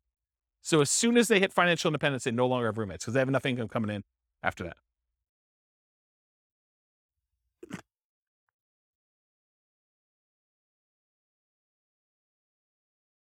Okay. So the ultimate real estate agent retirement plan, if you have a real estate license and when you buy a property, you put 5% down, you immediately get 3% back. So you get 60% of your down payment back when you buy properties. That takes 310 months. Okay. All right. So 1 house hack with roommates. So now I said, instead of doing nomad with house hacking, where you're sequentially buying a property every year, I'm saying, look, forget this buying a house every year. You buy 1 property. You buckle down, you get roommates, you just stay there, and then you do your strategy, whether that's investing in stocks or whether that's buying 20% down rentals or 25% down rentals where you're not moving in, but you're just buying the 1 property as an owner occupant, you're getting roommates, and you're staying there, okay? So buying 1 property only, you're house hacking with roommates, 1 to 4, $650 per roommate, and it's essentially the same math as if you got a side hustle allowing you to invest more in the stock market, if you think about it that way, right? So you get a roommate, and they're paying $650 a month, so now you just got $650 a month extra income coming in. If you had 2 roommates, it's $1,300. One could think of doing short-term rentals as having 1 roommate, 2 roommates, 3 roommates, whatever it is. Just think of it that way. Same idea. Okay. So this is 1 house hack with roommates. This is if you buy no rental properties, you just invest in stocks, 394 months with 1 roommate. You buy a property and you do Invest in stocks and you have 2 roommates, 373 months. Buy 1 property, 5% down, 3 roommates, 334 months. And if you buy 1 property with 5% down, you have 4 roommates, 304 months. So all you have to do is buy 1 property, get 4 roommates, just do it for 304 months, invest in the stock market, and that's it. That's the strategy there. Okay, what if you do house hacking and then you buy rentals? So we're still doing that 1 owner-occupant property. We're still getting 1, 2, 3, or 4 roommates. We're going to vary those. But then you're going to buy up to 10 non-owner occupant rentals. So you're not doing any more nomading. You're not moving anymore. You're just buying 15% down, 20% down, 25% down rentals when you do this. You're going to vary your down payments between 15% down with PMI, 20 or 25. And we're also going to compare this to not doing rentals, just investing in stocks, just so you can see the number. Here they are. So you buy 1 property with 5% down. You have 1 roommate and you invest in stocks, 394 months. You buy 1 property with 5% down, with 1 roommate, and you buy 10, 15% down rentals, 357 months. You buy 1 property, 5% down, and you have 1 roommate, and you buy 10, 20% down rentals, 357 months. It's the same as whether you do 15% down or 20% down. Doesn't make that big of a difference in this case. You buy 1 property with 5% down, you do 1 house hack, with 1 roommate, and you have 10, 25% down rentals, that's faster, 336 months. It was better for you to put 25% down in this particular situation with these assumptions than it was to do 20% or 15%. It's faster. Counterintuitive. Save up more, wait to buy the properties, then when you buy them, they have better cash flow. Doesn't make a lot of sense, but mathematically, it's what happens. Okay? Any questions on this? We're going to go through 2 roommates, same numbers, 2 roommates, 3 roommates, 4 roommates. Okay, this is 2 roommates. Same thing. 1 house hack, 2 roommates, just investing in stocks, 373 months. 1 property, 2 roommates, you would buy 10, 15% down rentals, 321 months. Buy the property with 2 roommates, you're going to buy 10, 20% down rentals, 316 months. So that's like 5 months faster than 15. Or sorry, 5 months. Yeah, 5 months faster. And then you buy 25% down rentals. You still have 1 house hack, 2 roommates, 297 months. Crazy, right? All right. 3 roommates. Just do stocks, 334 months. You buy 15% down rentals, 293 months. You buy 20% down rentals, 285 months. You buy 25% down rentals, 273 months. So it's faster to put more down. Counterintuitive, I think, for a lot of folks. Any questions on this? Way before 67. That's correct. That none of them include their Social Security because they qualify for financial independence way before that kicks in. That sort of becomes a backstop, where if they haven't been able to make enough money by 67, then Social Security kicks in and it usually bumps them right above. Yep. So really, in that case, they're not collecting Social Security. When they get to the point where they are collecting Social Security, provided it exists, then it's a bonus. It's basically increases their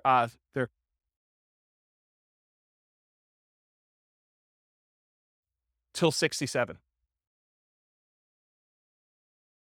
What do you mean?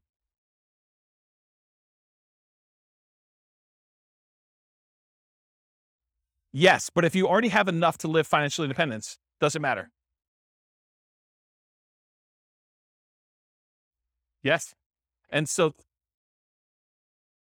that's correct. That's what I said before. That's why I said I assumed it was going that you're working to 6, 7, but really, if they stop working early, it's going to be lower than that. But by then, it doesn't matter because they've already achieved financial independence earlier. They have enough income coming in from their investments between, rental property cash flow or the stock market, that's safe withdrawal rate, that it doesn't matter because they've got whatever it is, $5,000 adjusted for inflation coming in.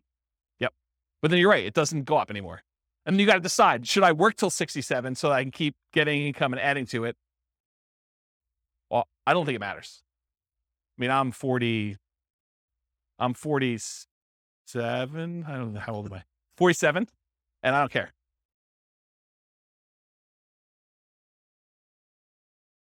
Well, so this is why there could be a full day class in this. If we go look at their actual retirement income, when you have rental properties and you just pass over that line, if you haven't paid off your properties, your standard of living tends to increase over time where it doesn't matter. Rents kind of creep up a little bit. Your expenses creep up, but it's only taxes, insurance, and maintenance. It's really not that principal and interest part of the payment. And so that stays fixed. So your cash flow tends to improve. Once you get over that threshold, when you have rental properties, it tends to keep kind of creeping up. And then magical things happen every time you pay off a property. It's a big bump, right? Because you no longer have principal and interest payment at all. So every payment that pays, every property that pays off, if you're buying them a year apart or whatever it is, when you're buying 20% down or 15% down, it's nice little chunks up every time you do that. And it's more than keeping up with inflation, because if your rents are keeping up with inflation at 3%, but rent is the whole amount, and only your expenses like your tax and insurance are increasing, the other part of it's staying fixed, the amount of your cash flow is increasing faster than that. Does that make sense? Yeah. So this is why we could dig in. I have charts on showing like all this great stuff. It's really, really cool. But yes, it doesn't matter. Once you get to the point, you're like, okay, Social Security is just a bonus. It's like if property values and rents went down and I just had enough to kind of creep over the line. If everything was paid off, I've got, just enough for that. Then Social Security becomes like an extra thing. But for the most part, it's a blip on the chart for most people. Yeah. Yeah. Age 43. For which one? 273? Yeah. So age 43. That's not bad. Not bad. All right, so this is 3 house hacks, 3 roommates. If you do 4 and you just invest in the stocks, 304 months. If you buy the 15% down rentals, 293 months. If you buy the 20% down rentals, it's 285 months. And if you buy the 25% down, it's 273 months. Okay. Now what I did is I combined all just the house hacking ones, and I tried to group them so that you could just see visually how big they are. The numbers are all there, but it's going to be hard for you to read back there. But you could see this is the one where they are just investing in the stock market. This is the one where they're doing one roommate with 15% down, 20% and 25. And then this is 2 roommates, 3 roommates, and 4 roommates. The difference between 3 roommates and 4 roommates is not significant at all. It's actually the same. So it didn't matter.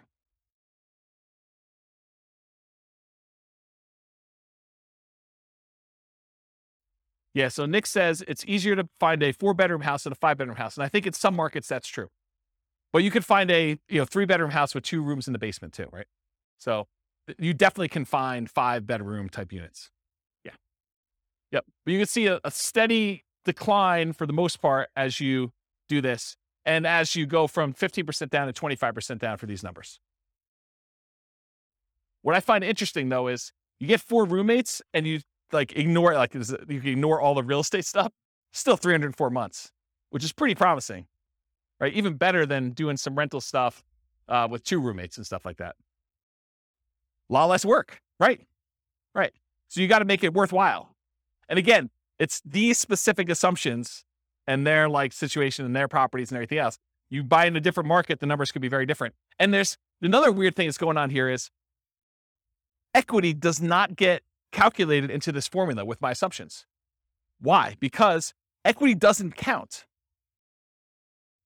to financial independence, right? You remember the formula for financial independence is all the passive income from annuities, Social Security, and pensions. So that's not any of those. Cash flow from properties, it's not really there, although it's kind of a weird function of that when you pay off a property. But then on the bottom part of it is that 4% safe withdrawal rate on any assets you have invested in the stock market, mutual funds, and everything else. It doesn't include equity because you don't do 4% safe withdrawal rate on equity.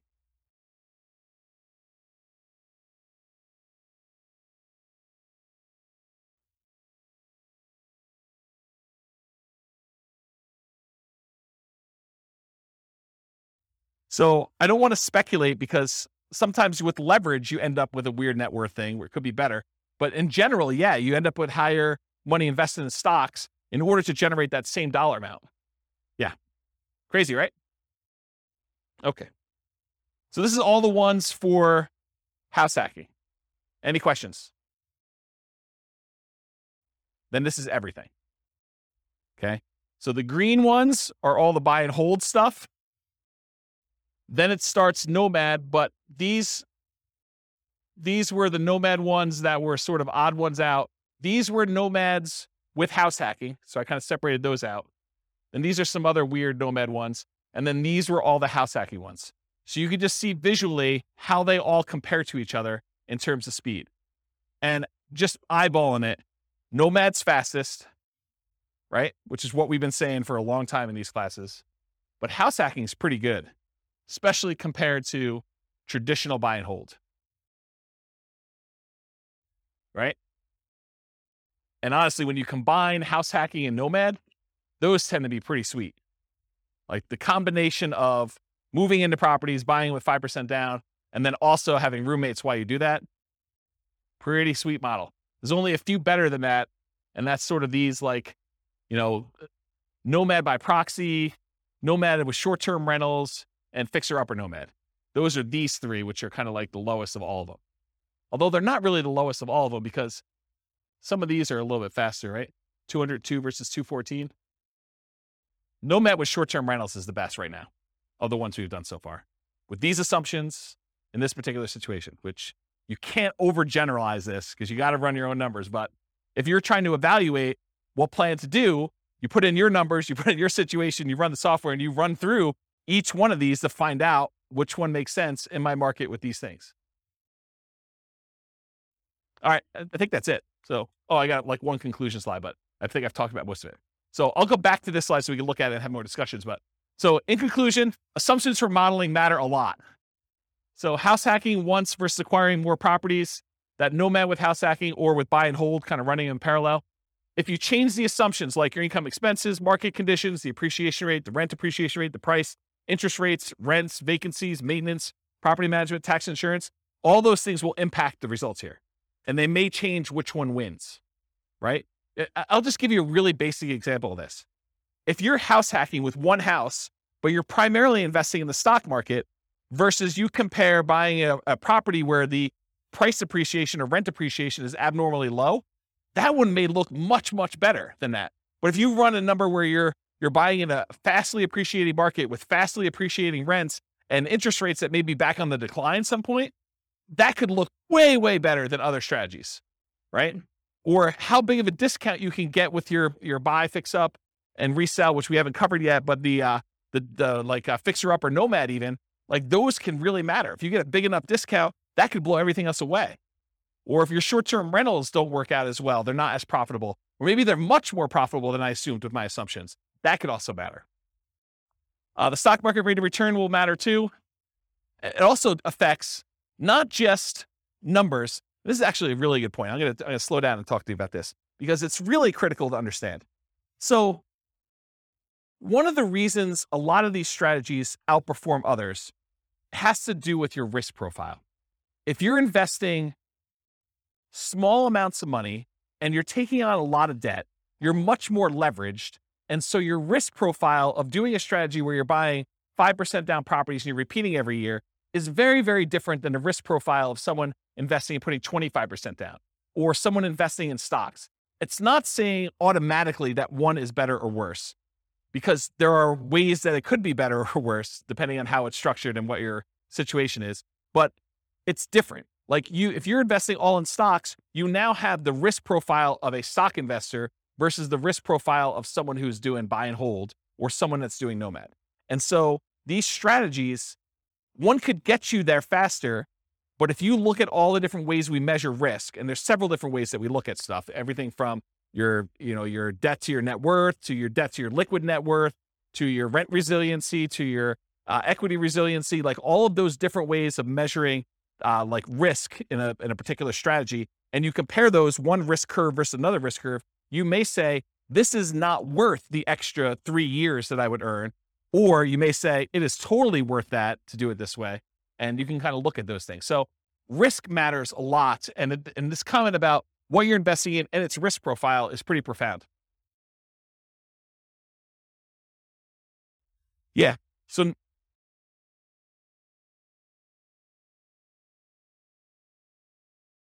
yeah.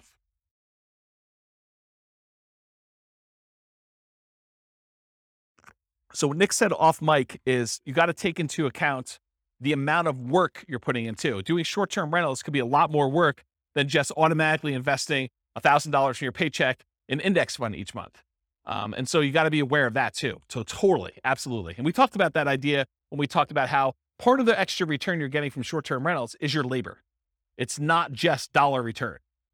So yes, your safe withdrawal rate would matter here. Whether you're buying duplex, triplex, fourplex, or single-family homes would also matter. The strategies that work best in that market may differ from your market. You got to do the math. And I tried to do modeling for about 300 U.S. cities. If you go to realestatefinancialplanner.com/model and just pick your city, I tried to do, and it's getting better. It's more like a late alpha kind of situation here. It's going to get a lot better over time. But the idea is that there'll be like 100 different scenarios all pre-done for you where you just copy it to your own account and just make changes to whatever you're doing. So any questions? No questions? You already took them all? I don't know. I found it pretty interesting to kind of see these all laid out. I've never done it like this before, where I've kind of laid out buy and hold versus nomad versus house hacking all on one chart before. So I found this pretty interesting. Do you guys find it interesting? Anyone changing their strategy based on this? You got to do more nomad? Weren't you telling me last week that you were buying properties and then selling them? Yeah. Buy, fix up, then resell. Like get roommates? Yeah. Yeah. I think I talked to you about this last week. Doing the 2 years is, it's not as good, because if you could do them if you do them once a year, you just pay the tax, you end up working out better. If you actually sit down and do the math. So just pretend you sold it and actually paid the tax on it. And then imagine you could do one every 2 years instead of one every year instead of one every 2 years. You pay more taxes, but you end up netting more. Yeah.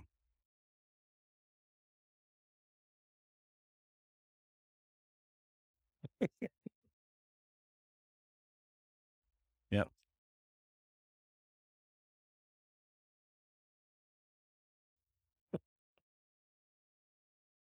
It'd be good.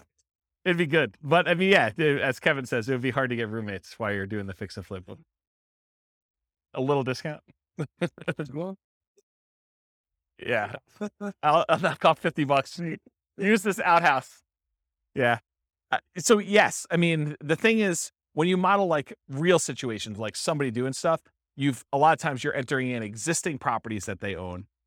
And then you're modeling, okay, if I could do one fix and flip a year, like actual fix and flip, and I make an extra, whatever it is, $25,000. So that's like $25,000 in income that happens irregularly. And then I'm also doing this nomad thing, and I'm also getting extra income from some house hacking, and maybe I'm getting my nomads at a discount. And then eventually I'm going to stop that strategy because I'm going to get married and my wife's not going to be willing to like house hack or nomad or whatever. And so now I'm going to go to 20% down after 10 years. And then what does that look like if I do that? And then I'm going to go buy, big apartment buildings. I'm not going to do this, piddly single family home stuff anymore. It's kind of like ignoring all that stuff. I'm going to be a real investor, right? I'm making a joke because the single family homes is really good anyway. But you go and you decide to switch your strategy and you do all this stuff. Or maybe you're like, hey, I'm going to do hard money loans after I get to a certain point. And then so instead of earning 8% in the stock market, I'm going to get 12, 13, 14, 15, 16%. There's all these different variations on what you're going to do and how you're going to do it and what that looks like. And I think you have to model it. And then, like I said before about those risk profiles, then you're really comparing, well, if I do this strategy, my risk profile looks very different and I have different risk exposures than I have if I do just this one strategy or these two strategies, and timing works. And what happens, really what you want to know, this is getting way off topic. When we've done all these assumptions, the biggest problem we have with this is that we're assuming 3% fixed appreciation, 3% rent appreciation, that, interest rates have remained the same throughout all the scenario.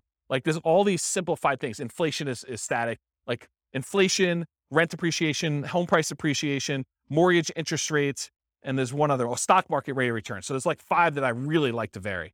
So if you do it differently, have you guys ever been to a financial planner where they do Monte Carlo analysis? They say, if you invest $500 a month in the stock market, you have an 86% chance of being financially independent by age 65. Like you've done it where they've done the 1,000 run Monte Carlo with the stock market, and you see all the little wiggly lines and they show you your middle line and your kind of band of probability. Have you seen all this? Have you guys know what I'm talking about?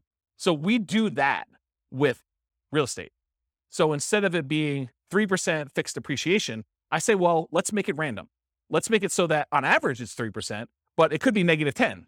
We could have a really bad year, or it could be positive. I don't know, where we see this last year, 18? So positive 18. So we can have this really wide range of what like home price appreciation is, and random rent appreciation, and random mortgage interest rates, and random stock market rates. And so we can have all of those being random. And then you tell me your strategy where you're like, okay, I want to buy a house every year as a nomad and I want to get roommates.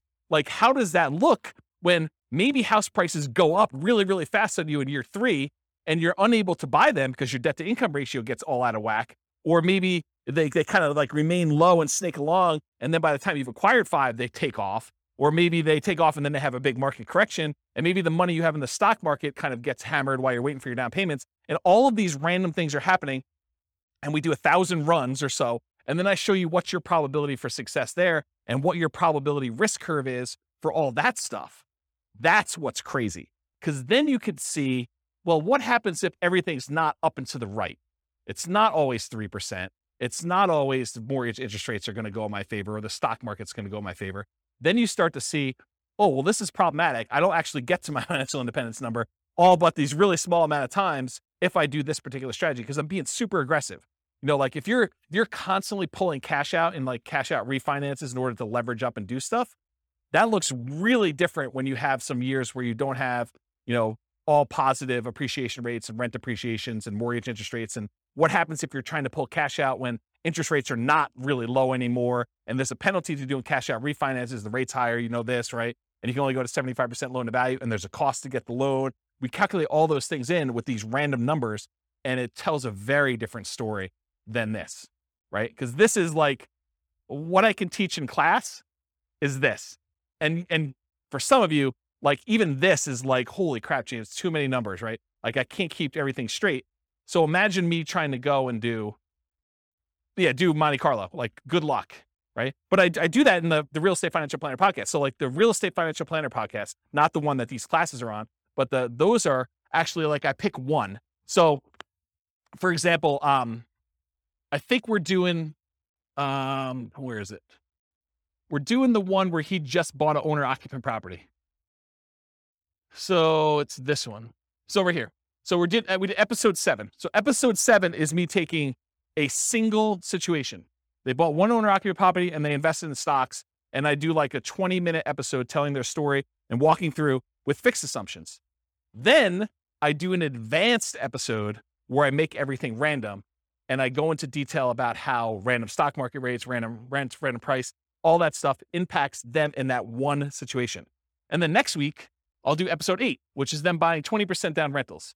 So that becomes episode 8 for the Real Estate Financial Planner podcast. And then there's an advanced version of that. And they're separate podcasts. So that's the thinking. So over time, you'll start to get a feel of, oh, this is more risky, you know, lower probability of success than this one. Or the range, the variance is much greater, where they may be able to achieve financial independence really early if things really go their way, but it could be really, really late if they do that. Where another strategy might be a very narrow band. It's like within 5 years and like 90% of the runs are within that, right? And so you could see the difference between those. Does that sort of make sense? Okay. Yeah. Oops. Yes. 10%. Yeah, because that could happen. So we could do it such that they're tied. Like I can make it so that, you know, rent appreciation and price appreciation are the same. So if one's going up 5%, the other one's going up 5%. We could do that. Or I could make it so that they're at least correlated, right? Like I could do, it's 5% appreciation and then do like plus or minus 1 from that, right? Like I could do some type of coding to that. I haven't gotten to that point yet, partially because I do think that you can see situations where they are uncorrelated. And so I kept it uncorrelated for that reason.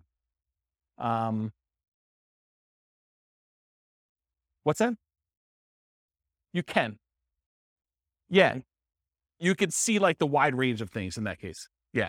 Are you like a math person? Okay, good. Yeah, good. Awesome. I mean, I like math people. So, yeah. Right. So you get the range of values to do it that way. Yeah. So you understand what I'm talking